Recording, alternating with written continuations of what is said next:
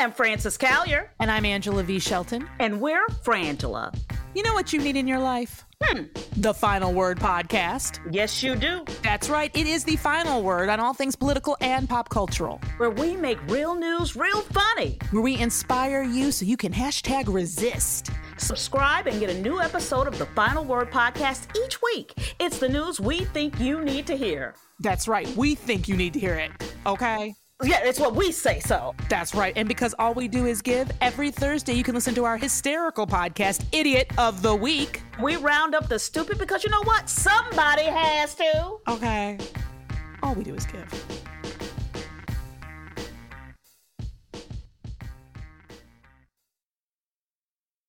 I'm Greg Olear. 4 years ago, I stopped writing novels to report on the crimes of Donald Trump and his associates. In 2018, I wrote a best-selling book about it, Dirty Rubles. In 2019, I launched Prevail, a bi-weekly column about Trump and Putin, spies and mobsters, and so many traitors. Trump may be gone, but the damage he wrought will take years to fully understand. Join me and a revolving crew of contributors and guests as we try to make sense of it all. This is Prevail. Please join me in thanking Credit Karma for supporting Mueller, She Wrote. Apply with more confidence today. Ready to apply? Head to creditkarma.com/loan offers to see personalized offers. And thanks to Ana Luisa for supporting Mueller, She Wrote. Ana Luisa makes beautiful, sustainable jewelry at fair prices. For 10% off, go to shop.analuisa.com/MSWmedia and use code MSWmedia. Hey all, this is Glenn Kirshner, and you're listening to Mueller, She Wrote.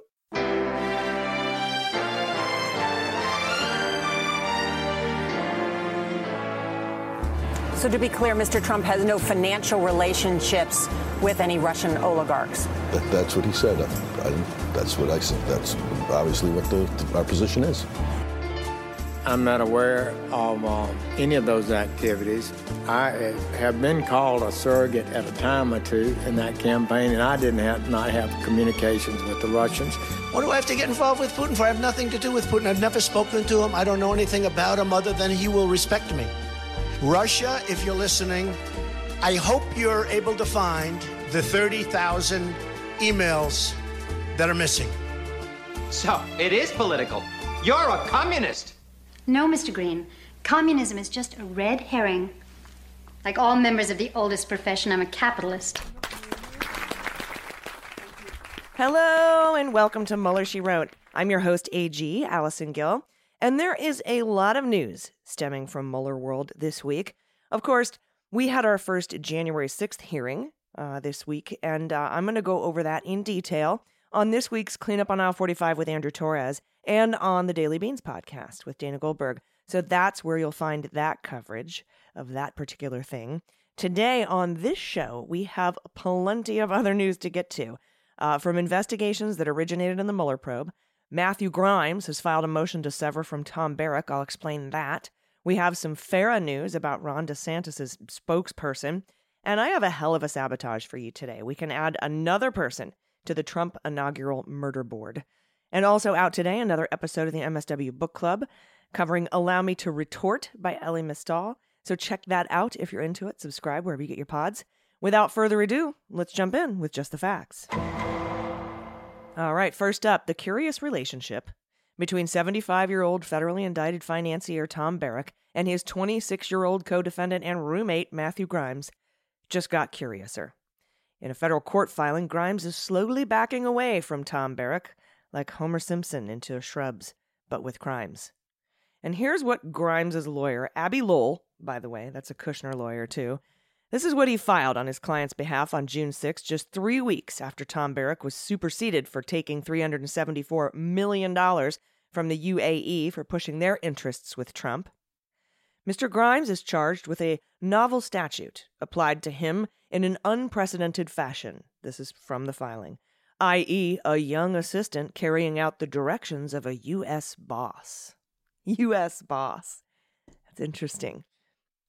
A U.S. boss.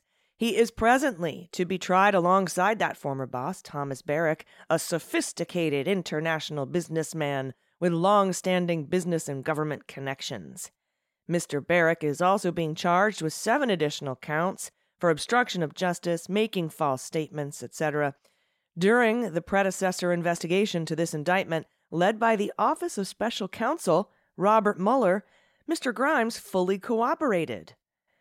Mr. Barrack also gave interviews with Robert Mueller, and statements he made therein formed the basis of the additional counts against him.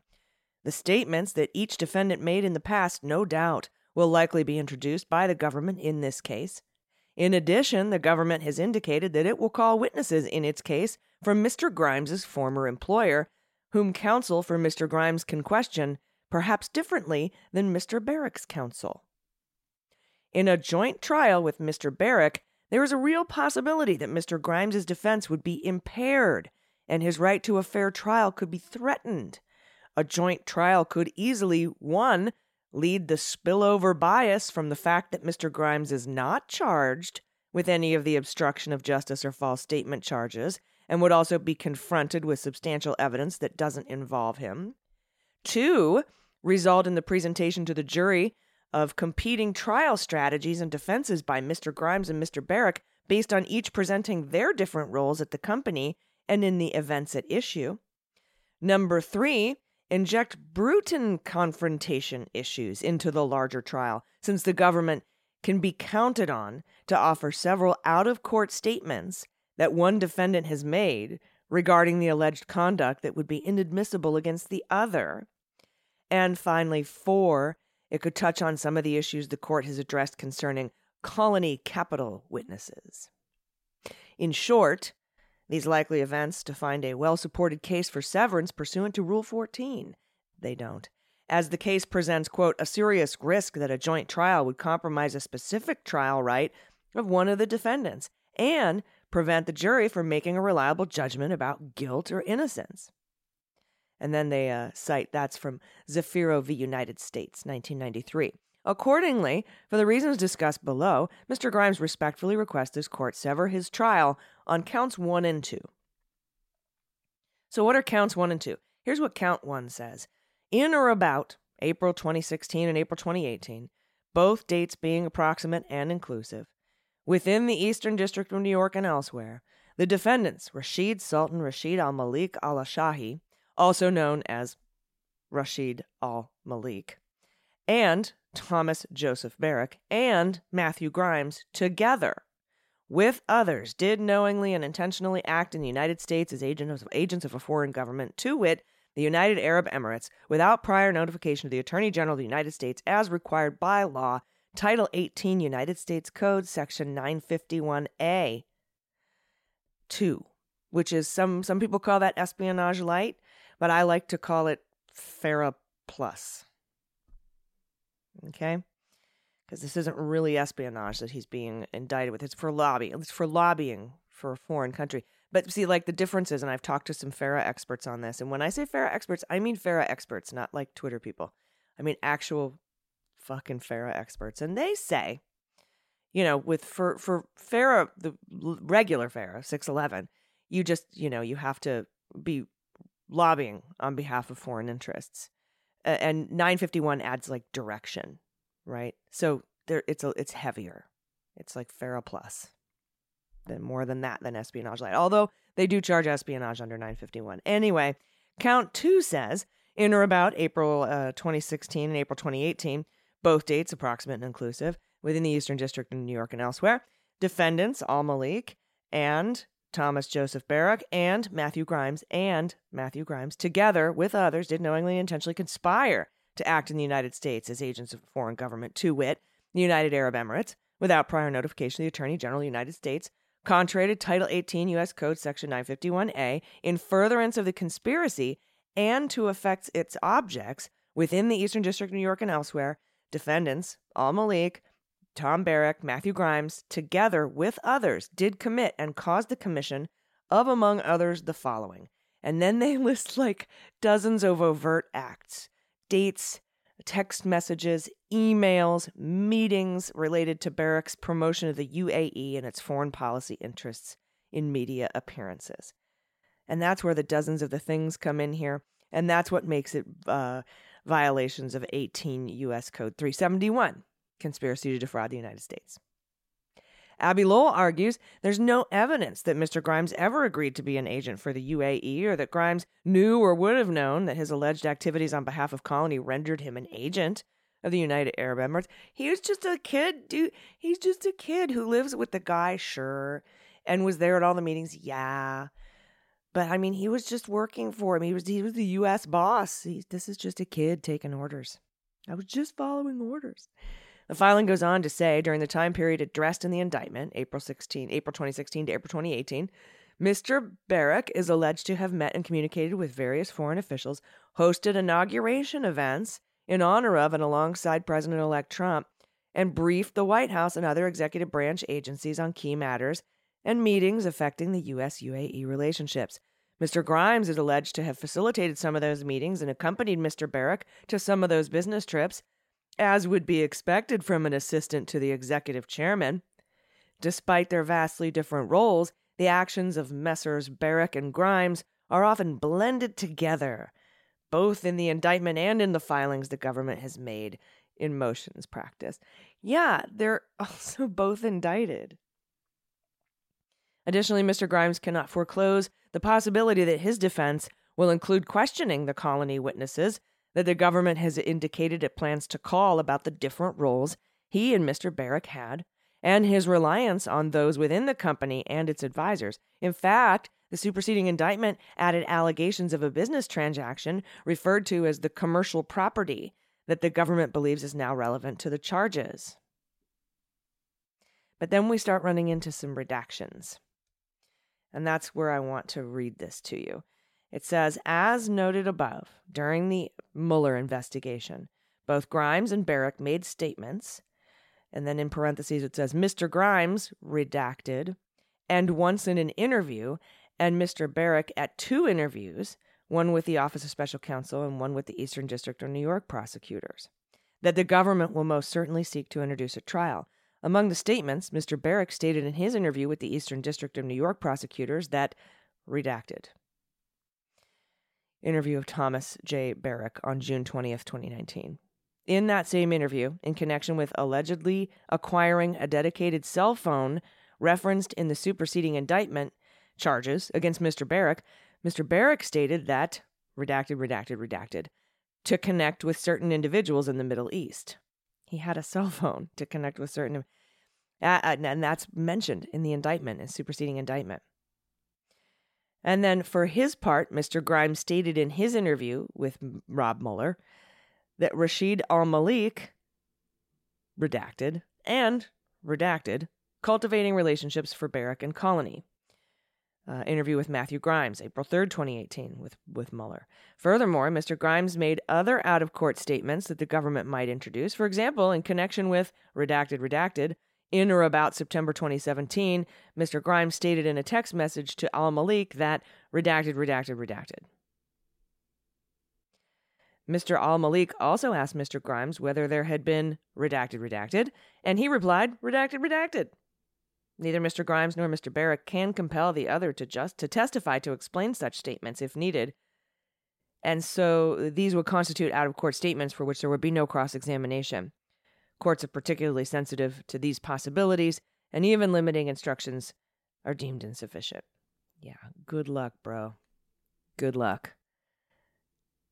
And one other bit of information buried in a footnote. It's in a footnote in the fine print at the end of the last page of the filing. Abby Lowell concedes that he spoke to the government about this motion to sever and that the government is not on board. Yeah, no shit, Crimer. All right, next up, a spokeswoman for Florida Governor Ron DeSantis this week had to register as a foreign agent of a former president of Georgia, Mikhail Saakashvili, belatedly detailing the work she performed for the politician between 2018 and 2020. The spokeswoman, Christina Pushaw, has made the disclosure following contact from the Justice Department, according to her attorney, Mike Sherwin.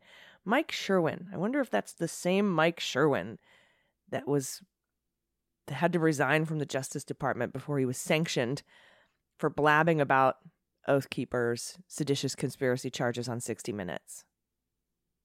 Wonder if it's the same guy. Anyway, Pasha began her work in 2018 as a volunteer in the post-Soviet country, Sherwin said, and was ultimately paid $25,000 over the course of 2 years. She received her first payment of $10,000 in October 2018 in cash, according to her filing. She stayed for free for 6 weeks in an apartment owned by Saakashvili, one of his associates in Tbilisi, which is the capital of Georgia. Quote, her efforts included writing op-eds, reaching out to supporters and officials, and advocating on his behalf in Georgia and in the United States. The work ended in 2020. Ms. Pushaw was notified recently by the Department of Justice that her work on behalf of Saakashvili likely required FARA registration. Pushaw filed for the registration retroactively as soon as she was made aware, unquote. Justice Department spokesman has declined to comment. This episode reflects standard enforcement practices under the Foreign Agents Registration Act, and that's according to Joshua Ian Rosenstein, an expert on the 1938 law at D.C.-based Sandler, Reif, Lamb, Rosenstein, and Birkenstock. A letter of inquiry may prompt a voluntary registration, he said, to short-circuit a more formal determination of failure to comply. Now, enforcement can take place years after the activity in question if authorities receive a complaint or simply act on public news. Though the methods are standard, Rosenstein added, there is an increased willingness to use them. Last month, as we know, Justice Department sued Steve Wynn, developer, casino mogul, Republican megadonor, former finance chair of the RNC. They sued him to compel him to register as an agent of China. Days before that, a Washington lobbying firm said a probe into its work for Burisma Holdings concluded when it submitted a new filing retroactively detailing its activities on behalf of the Ukrainian oil and natural gas company, which once counted Hunter Biden as a board member. Interesting. Pushaw, a year into her tenure as DeSantis' press secretary, has become a prominent protector of her boss and a fierce critic of the media. Twitter briefly locked her account last year after the Associated Press said the criticism she directed at a reporter caused him to receive death threats. She has written openly on social media of her work for Saakashvili, who was arrested last year when he returned to Georgia after 8 years in exile. Associated with factions critical of the Kremlin, Saakashvili led Georgia from 2004 to 2013 and entered Ukrainian politics after that. Country removed a pro-Russian president in 2014. A court in Georgia, now controlled by Saakashvili's political opponents, convicted him in absentia in 2018. He faced arrest 3 years later when he made a theatrical return to his country, posting a copy of his plane ticket on social media. According to Christina Pushaw's LinkedIn profile, she joined the governor's office in May 2021 after her time as director of a nonprofit focused on empowering youth through education and professional development opportunities based in Tbilisi. She also lists experience as a campaign strategist for a Georgian opposition party, and on other social media has identified that party as the United National Movement, which Saakashvili once chaired. In her filing with the Justice Department, dated June 6, she wrote that her activities included perception management, public relations, preparation and dissemination of informational materials to an international audience, including U.S. persons and entities. Pushaw's work for Saakashvili involved going toe-to-toe in 2018 with Samuel Patton, a political consultant who had just pleaded guilty to not registering as an agent of a Ukrainian political party. As part of his plea deal, Patton agreed to assist Special Counsel Robert Mueller in his investigation of foreign influence in the 2016 election. In communication reproduced at the time by George Washington University law professor Jonathan Turley, Christina Pushaw claims to have contacted the DOJ about messages allegedly sent by Patton to a former aide to Saakashvili before the Georgian exile's appearance on CNN, before he was on CNN. In the appearance, which included a discussion of Patton's case, Saakashvili read aloud the messages said to have come from Patton, including a warning to call off your trolls now or I'll start releasing things about Misha he'd prefer I didn't. Quote, today I contacted the Department of Justice to report Sam's threat to send over the screenshots, Pushaw wrote to Turley, who appeared on CNN after Saakashvili.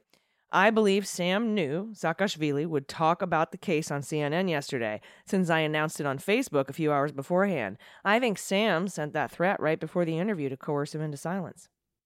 Patton called the suggestion that he was bullying Saakashvili or his associates absurd, backwards, and disproven. Turley said he reproduced Pushaw's message with her permission. Sherwin, her attorney, did not respond to a question about the 2018 episode. So we've got Mike Sherwin, Jonathan Turley, Pooh Shah, Sam Patton, the best people. Talk about a throwback. I've been calling her DeSantis' Manafort, but she's blocked me on Twitter, so she can't see that. All right, we still have a banana sabotage right after this quick break. Stay with us. Hi, everyone. I want to talk about my new favorite place to buy jewelry. It's called Ana Luisa. Ana Luisa has incredible assortments of high-quality, unique, affordable jewelry crafted with the planet in mind. That's my favorite part, is the sustainability. Their products are 100% water neutral and 100% carbon neutral, from packing to products to everything. Their entire selection is highly affordable, fair prices starting at just $39, making it even easier for you to shop for yourself or find the perfect gift for that special someone. With new jewelry collections released every Friday, there's always something new and exciting to add to your personal collection. I have the drop earrings. They are so comfortable, they're beautiful. They're both kind of punk rock, but also kind of pretty. It's hard to explain, but they're gorgeous and they feel wonderful in my ears. I haven't taken them off since I got them, and the unpackaging was really cool too. They came with this little neat magnet envelope patch that's, 100% carbon and water neutral, and I can use it to carry the earrings around when I travel. And we have Ana Luisa deal for you today. Treat yourself and your loved ones and use code MSW Media to get 10% off. I absolutely love their jewelry. I recommend them. They're a great brand. They make beautiful, sustainable stuff. Go check out the jewelry at shop.analuisa.com/MSW Media and use code MSW Media. Again, for 10% off, go to shop.analuisa.com/MSW Media and use code MSW Media. That's shop.analuisa.com/MSW Media. And also today, having a good credit score can really make a huge difference in your life when you navigate the financial choices that impact our lives the most, from emergency expenses to long-term planning. Building your credit can be the difference between huge frustration and having your dreams come true. I should know, in my own experience with my finances, I had crap credit. I had to build it back, and since I have, it's opened doors for me to things I never would have been able to achieve. And I'm thankful I started early and I've stayed focused on it. The benefits cannot be underestimated, and it doesn't matter whether you're paying down old debt or planning for a new upcoming purchase, Credit Karma has a solution for you. Credit Karma can help transition away from using high interest rate credit cards by helping you find a personal loan with a lower interest rate based on your personal credit information. So the solution is tailor-made for your exact financial situation. Credit Karma also shows your chance of approval, so you can apply with more confidence and choose from loan offers that make the most sense. Comparing offers on Credit Karma is 100% free, it doesn't affect your credit score, and it can help save you money. Credit Karma. Apply with more confidence today. Ready to apply? Head to creditkarma.com/loan offers to see personalized offers. Go to creditkarma.com/loan offers to find the loan for you. That's creditkarma.com/loan offers. You'll be glad you did. All right, everybody, welcome back. It's time for Sabotage.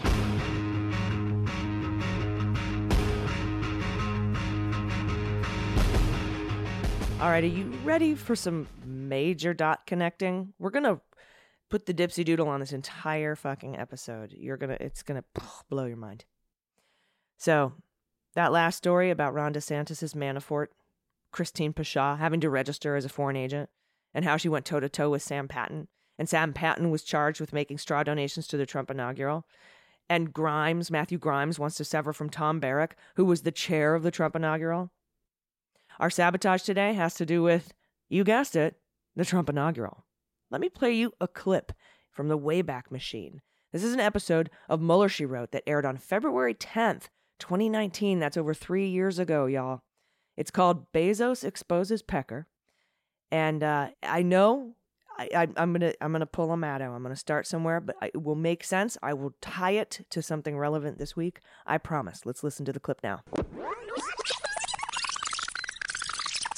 This is potentially more consequential than even the Mueller investigation.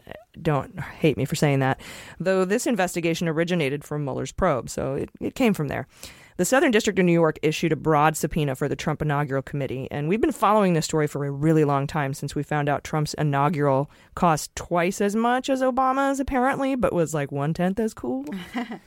So what's amazing about this subpoena, you guys, is the sheer scope of it. It requires Trump inaugural officials to hand over documents about donors, finances, activities, spending, any guests, any benefits they handed out, including tickets and photo ops with the president, federal disclosure filings, vendors, contractors, contractor lists, pretty much everything they have. It could take months to comply with this subpoena.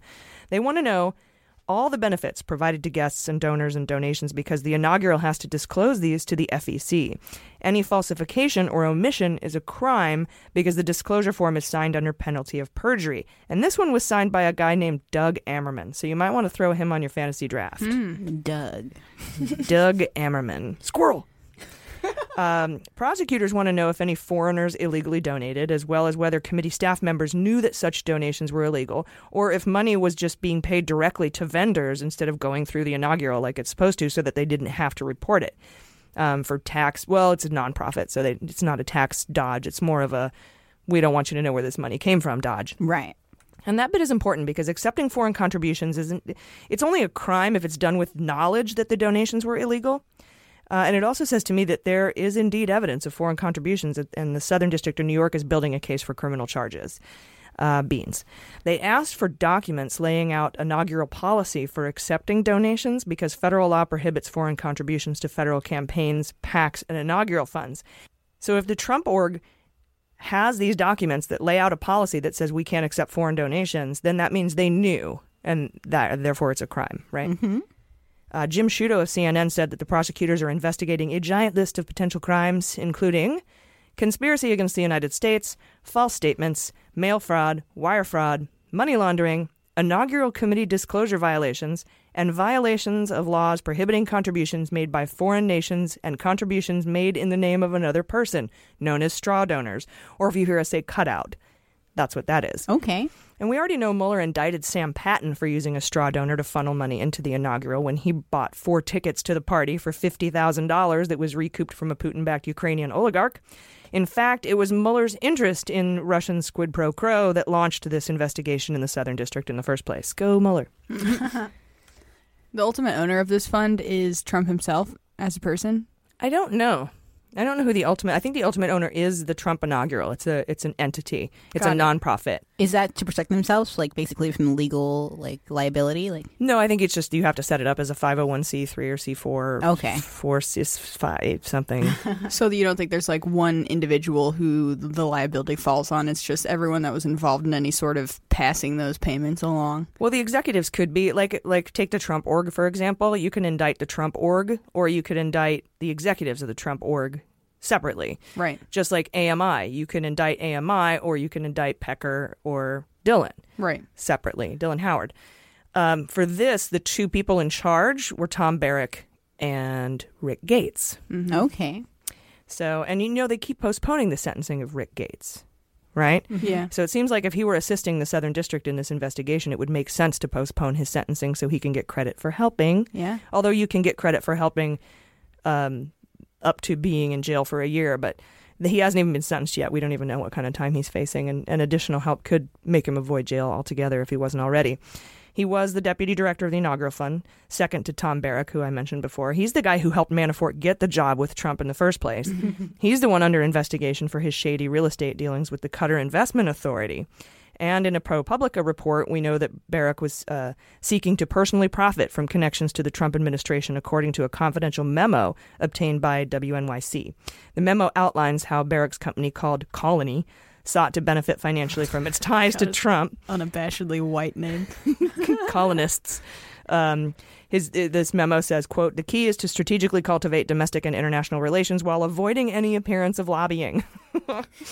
Any appearance, yeah. Yeah, don't want to look like you're lobbying. Otherwise, we have to register as foreign lobbyists, and no one wants to do that. It's just not cool this year, 2016. And oddly, the only guy mentioned in the subpoena is Ahmad Zuberi. He was in Trump Tower around the same time Al Rumehi was there from the Qatar Investment Authority meeting with Flynn Jr. and Cohen. Probably to discuss the Rosneft Commission sell-off. Super beans, though. That's beans.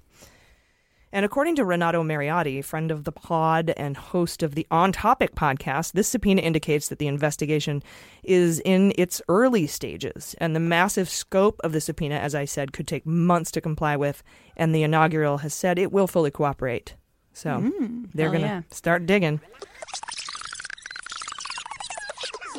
So that old February 2019 subpoena named one guy, Zuberi, Ahmad Zuberi. And my beans came true, by the way, when I predicted they'd bring criminal charges in the Southern District. They did. Zuberi's in jail. In November 2019, Zuberi pled guilty to a 3-count information, charging him with violating the Foreign Agents Registration Act. It's like a FARA episode today. They made false statements on a FARA filing, he did, tax evasion, and making illegal campaign contributions. In June 2020, Zuberi pled guilty in a separate case to 1 count of obstruction of justice. The obstruction charge to which Zuberi pled guilty in June 2020 stemmed from a federal investigation into a $900,000 donation from Zuberi through his company to a presidential inaugural committee in late 2016. Wonder which one it was. Some of the funds Zuberi donated to the committee came from other people, including one individual who gave him $50,000. After media reports that a federal grand jury in the Southern District of New York was investigating donations into the presidential inaugural committee, Zuberi met with the individual at a California restaurant on February 25th, 2019. That is 15 days after my episode came out. The one that you just heard a clip from. Zuberi met with an individual at a California restaurant. During that meeting, the individual asked Zuberi to refund the $50,000, which Zuberi did, but backdated the check to February 1st, 2019, to make it appear the refund was sent before he learned of the federal investigation. Oh, Ahmad. Zuberi got 12 years. He's in prison right now. So why this whole setup? What are you talking about? Where are you going, AG? Well, Zuberi's name popped up in the news this week. You ready for this? From the Times, federal prosecutors have obtained records indicating that John R. Allen, the retired 4-star Marine general who commanded all American troops at CENTCOM in Afghanistan and now heads the venerable Washington think tank, which we'll tell you about in a minute, secretly lobbied for the government of Qatar, lied to investigators about his role, and tried to withhold evidence sought by federal subpoenas, according to court documents. Court documents that were accidentally filed. The court records are the latest evidence of a broad investigation by the Justice Department and the FBI into the influence that wealthy Arab nations like Qatar, the UAE, and Saudi Arabia wield in Washington. We know Saudi Arabia just gave Kushner $2 billion. We know the UAE gave Tom Barrack $374 million. And now we've got this guy in Qatar. The records about General Allen were filed in April in federal district court in Central California in an application for a warrant to search General Allen's electronics communications. Other filings in the case appears to be sealed, and the public release of this warrant application might have been accidental, the Times says. The filing lays out evidence that General Allen joined in the secret lobbying plan along with Richard G. Olson, a former U.S. ambassador, extraordinary and plenipotentiary to the United Arab Emirates and Pakistan, and Ahmad Zuberi, a business executive with ties to the Middle East. Mr. Zuberi is serving a prison sentence for violating foreign lobbying campaign finance tax laws and well as obstruction of justice, blah, blah, blah. Mr. Olson has agreed to plead guilty for participating in the Qatari lobbying effort in violation of prohibition of such activity during the first year after leaving a diplomatic service. Ethics! Hi, ethics. I waited for a year to tell you about where I worked for the government. This guy couldn't do it. A spokesman for General Allen, Bo Phillips, said in a statement, John Allen voluntarily cooperated with the government's investigation into this matter. John Allen's efforts with regard to Qatar in 2017 were to protect the interests of the United States and the military personnel stationed in Qatar. John Allen received no fee for his efforts. The court documents were reported earlier on Tuesday by the Associated Press. Federal law requires anyone lobbying for a foreign government register with the Justice Department. The department has been cracking down in recent years on violations of the Foreign Agents Registration Act. There's no record of General Allen registering to lobby for Qatar. Federal prosecutors have signaled in a particular interest in potential violations involving Persian Gulf nations, which have developed close ties to business and political figures in the United States. Last month, Justice Department filed a new indictment in an ongoing case against Tom Barrack Jr., a friend and informal advisor to Trump, working on behalf of the UAE to steer American foreign policy. The plan described in the documents involving General Allen unfolded around the beginning of the Trump administration 5 years ago, you don't say, after he left the military and before he became president of the Brookings Institution. Qatar was frantically trying to fend off a pressure campaign, an economic embargo by its Persian Gulf rivals, Saudi Arabia and the UAE. Rumors were circulating of possible Saudi ground invasion. Donald Trump appeared to back the Saudis and Emiratis, and both sides of the dispute were spending heavily to win favor in Washington. Zuberi, according to the filing, viewed the diplomatic crisis as a business opportunity and began conspiring to sell lobbying services to Qatar. He contacted Mr. Olson, who had recently left the government. Mr. Olson, in turn, brought in General Allen. "If we can do this, we will own half of Qatar," said Zuberi to Mr. Olson in a WhatsApp message cited in the filing about their proposed plan with General Allen. The court document gives a detailed account of several weeks in June 2017 when General Allen was recruited by Mr. Olson and Mr. Zuberi to meet with top Qatari American officials to defuse the Gulf crisis, and how General Allen saw the money-making potential for his involvement.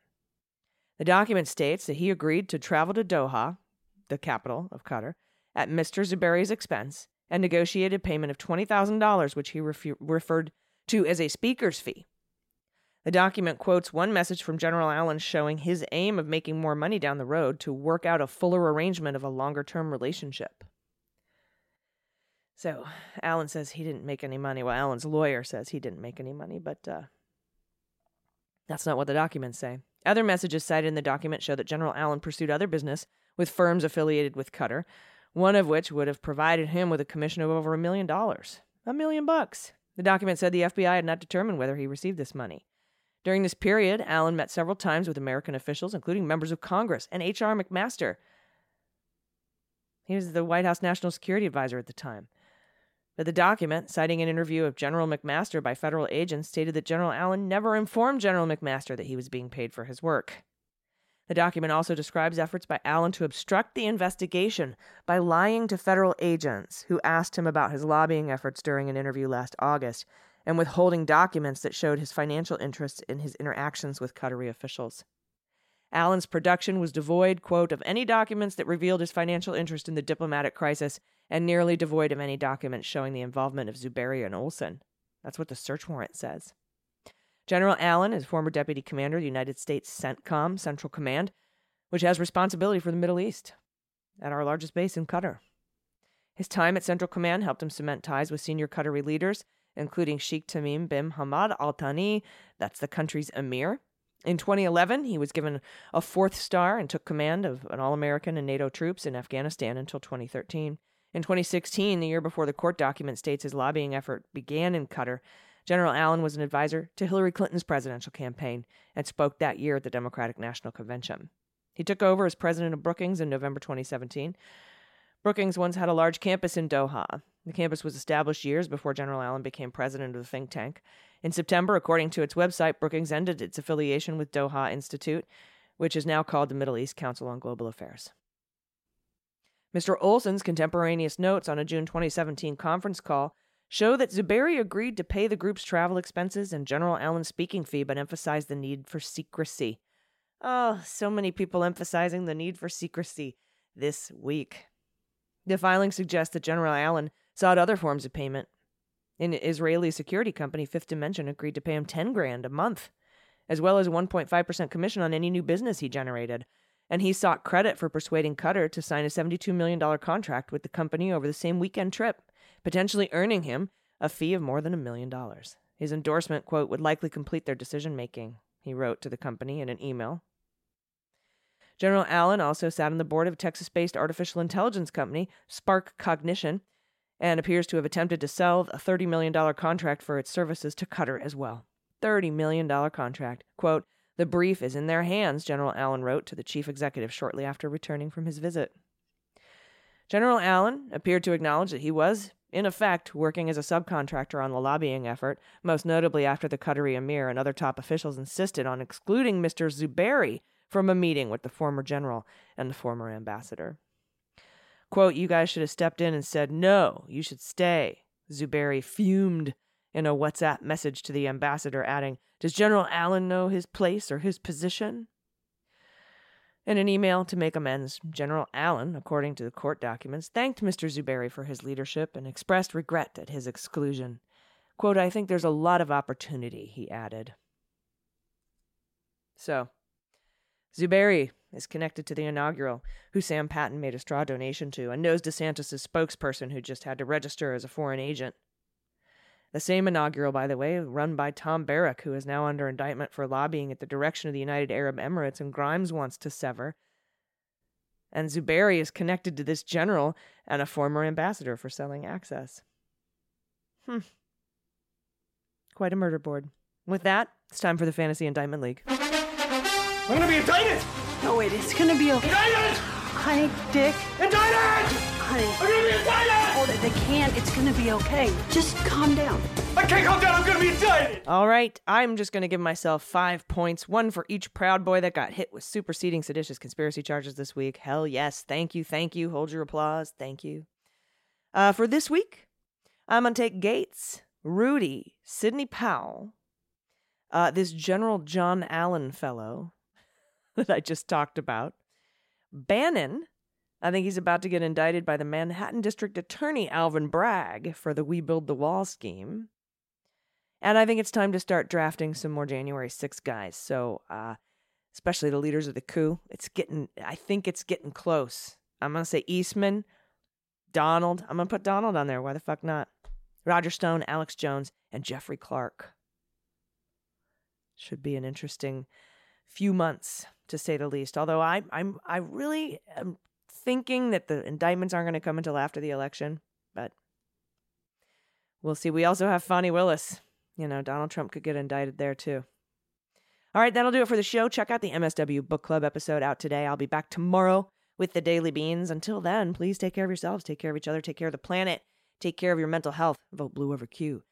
I've been AG, and this is Mueller, She Wrote.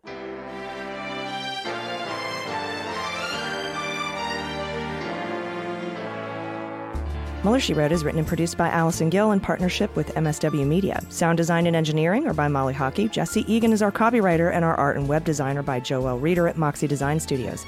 Mueller, She Wrote is a proud member of MSW Media, a group of creator-owned podcasts focused on news, justice, and politics. For more information, visit mswmedia.com.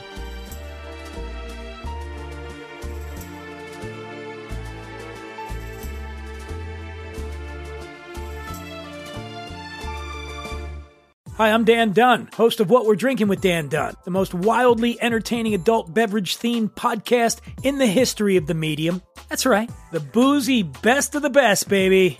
And we have the cool celebrity promos to prove it. Check this out. Hi, I'm Allison Janney, and you're here with me on What We're Drinking with Dan Dunn. And that's my sexy voice. Boom. Boom is right, Academy Award winner Allison Janney. As you can see, celebrities just love this show. How cool is that? Hey, this is Scottie Pippen, and you're listening to the Dan Dunn Show.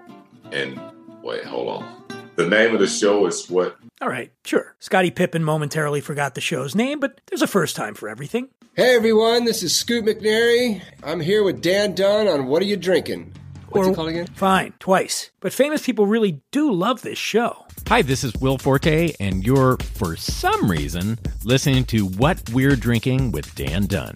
Now, what do you mean, for some reason, Will Forte? What's going on? Hi, this is Kurt Russell. Listen, I escaped from New York, but I couldn't get the hell out of Dan Dunn's happy hour. Please, send help. Send help? Oh, come on, Kurt Russell. Can somebody out there please help me? I'm Dita Von Teese, and you're listening to What We're Drinking with Dan Dunn. Let me try one more time. Come on. Is that right? Sorry. What we're drinking? It's amazing. It's amazing. Right, Is it right? Ah, that's better. So be like Dita Von Teese, friends, and listen to What We're Drinking with Dan Dunn, available wherever you get your podcasts. MSW Media. Hi, this is John Cryer, and I am hosting a new 7-part true crime podcast called Lawyers, Guns, and Money that'll challenge everything you think you know about U.S. covert operations and presidential misconduct. From Jack Bryan, the director of American PSYOP, comes the incredible true story of John Mattis, a newly sworn-in Miami public defender in the 1980s who has found himself completely in over his head. I step off the plane, and there is a van with a couple guys with Uzis. And one of them in broken English said, "Welcome to Bogota, John." Mattis's first felony defendant has been arrested for having a machine gun and tells Mattis a dangerous secret. He was shipping arms into Central America on behalf of the CIA. As a first-time lawyer, I want to act like I know what I'm doing. But with the help of a Colombian drug smuggler, how much money the CIA raised by hitting up drug dealers? A lot of money, millions of dollars. An Alabama mercenary, they were prepared to die to the last man. I saw this in them. I saw the fire in their eyes. And they made me their war chief. And a newly elected senator, John Kerry. We are looking at allegations of drug running, gun smuggling, conspiracy to commit murder and murder itself. He'll fight to free his client. The judge said, show me in a courtroom how we were at war. Expose an illegal war being run by the White House. I mean, I wanted him involved, but I didn't want to be on record as doing it. And somehow stay alive in the process. I just escaped a kidnapping by the CIA in Costa Rica. This is Lawyers, Guns, and Money. So you have a man in an Armani suit standing on the bow of a boat with a rocket launcher and says, if I lose sight of you, I will launch. You will be vaporized. Available everywhere starting October 29th, or get it ad-free and early starting October 22nd at lawyersgunsandmoney.supercast.com. There you'll find bonus episodes along with exclusive content. Subscribe now.